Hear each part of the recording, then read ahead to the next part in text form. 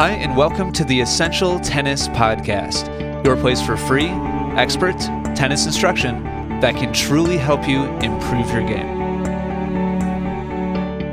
Hi, and welcome to episode number 255 of the Essential Tennis Podcast.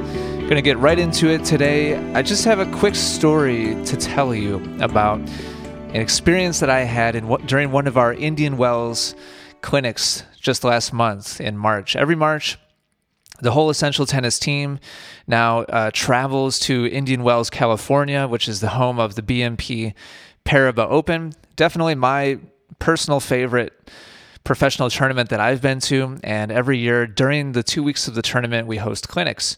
And we work with singles players, doubles players, 3-0 players, all the way on up to 4, 5+ players. And during one particular clinic, there was an interesting experience that a student had that I want to tell you about because it's extremely illustrative and really points out how important a particular element of your improvement journey is. And that is the difference between your personal internal perception of what's happening on the court and what is actually happening in reality. And the truth is they're frequently not the same thing. In fact, they're often very, very different. So this particular student on this particular day, it was a singles strategy clinic, and we started off by working on ground stroke accuracy and control. And one of the first drills that we did to work on that was an alley rally. We had students rallying using just the doubles alleys as their target. By the way, quick quiz. How wide is a doubles alley? How many feet? Sorry, those of you outside of the U.S. How many feet wide would you say a doubles alley is? Just answer in your own head. Most players are surprised to learn that a doubles alley is 4.5 feet wide, which is a pretty substantial amount of space in terms of the number of it, and yet it's a surprisingly difficult target to hit. I think most players their knee-jerk response to that question would be, maybe a couple of feet, but it's actually quite wide. There's actually quite a bit of real estate there. But we were using it as a target specifically to work on timing. And so we were aiming right down the alley. And one student in particular was rallying with Ira. We had a relatively small group on this particular day. And so this student was hitting forehands right straight ahead down the line, down the alley with Ira. They were both trying to maintain control of their ground strokes and keep the ball in the alley. So we did this drill for a little while, and then we got together. We kind of talked about our experiences, and I asked the group, so what percentage do you think you were successful? What percentage of your total shots that you just hit do you think that you actually successfully hit in the alley? And one student in the group just immediately answered. He said, probably about 60%. And I looked at him kind of sideways, but kind of bit my tongue a little bit. I knew for certain that there's no way he got 60%. But I didn't really say anything besides, that would be amazing. If you did, you're probably a little bit lower than that, but keep track and see what you think. So after a little bit more discussion, we went out and we did some more work on this. After we talked about some different elements that players could tweak to improve their success rate hitting the ball into the alley. And without telling me or the student, Ira, who went back out to rally with this student again, decided to keep track and actually count. Now, the student was thinking about technique, was trying to make some tweaks and adjustments to raise his level of accuracy, to raise his consistency. He wasn't paying attention or keeping track, but Ira was. And he told me during the next break, just kind of took me aside and just told me. We didn't call this person out during the clinic. Ira told me in private later that on that very next session, they hit a total of 100 shots. So that means that the student hit 50, Ira hit 50 as they rallied back and forth.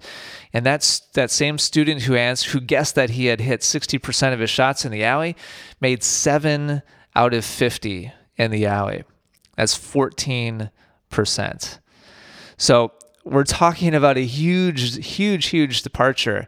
More than four times less than what he thought actually happened in reality.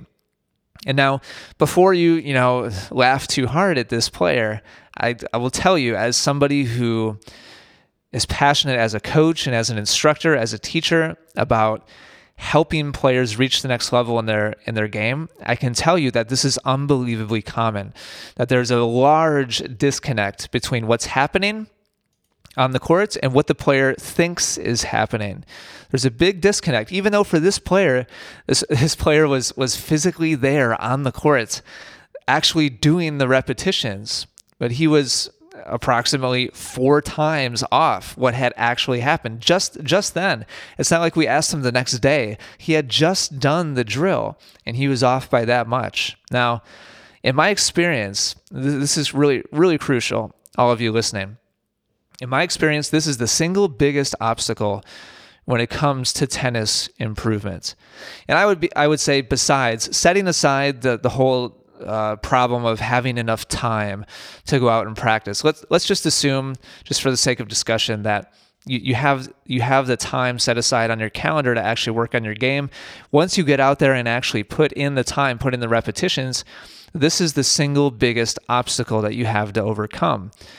Not actually knowing what you don't know. There's the kind of old cliche of you don't know what you don't know. The same is true within your tennis game, but it seems like we must have a good sense of it. After all, we're the ones that are out there and conscious as we're playing our matches, as we're doing drill sessions, as we're working with the ball machine, etc., etc. But over and over and over again, as I ask students questions, and kind of part of my teaching approach or philosophy is I ask a lot of questions because I need to know what you know as my student.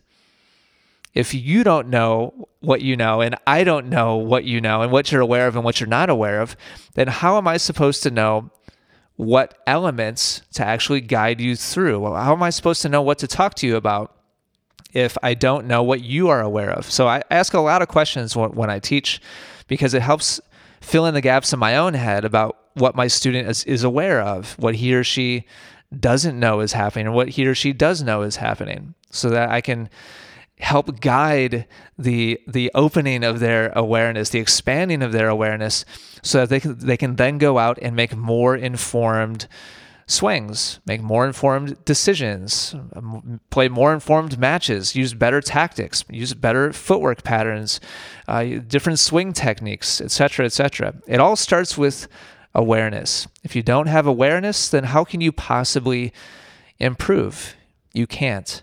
So how do you combat this if you don't have me standing behind you, or any other passionate, qualified, experienced tennis practitioner behind you? How can you possibly be more aware? Well, the answer is video. It's probably the most common reoccurring theme on the podcast over the last year or two. There's just zero excuse for it in 2017.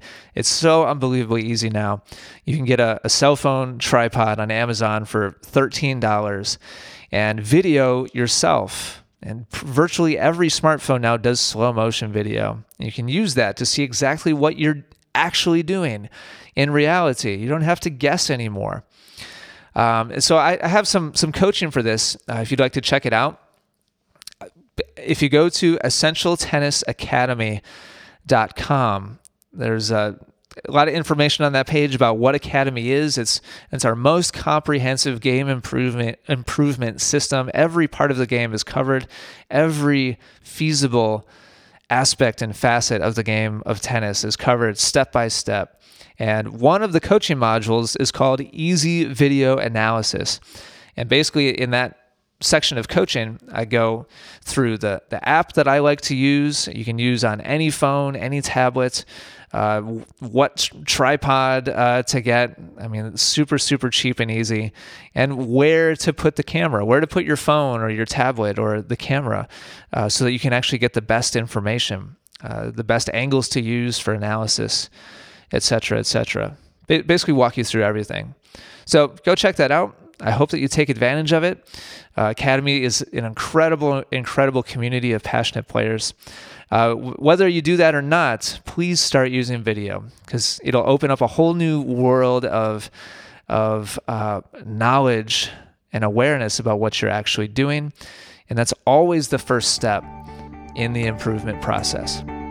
For more free game improving instruction, be sure to check out EssentialTennis.com, where you'll find hundreds of video, audio, and written lessons. Also, be sure to subscribe to Essential Tennis on iTunes and YouTube, where we are the #1 resource in the world, providing passionate instruction for passionate tennis players. Thank you so much for listening today. Take care, and good luck with your tennis.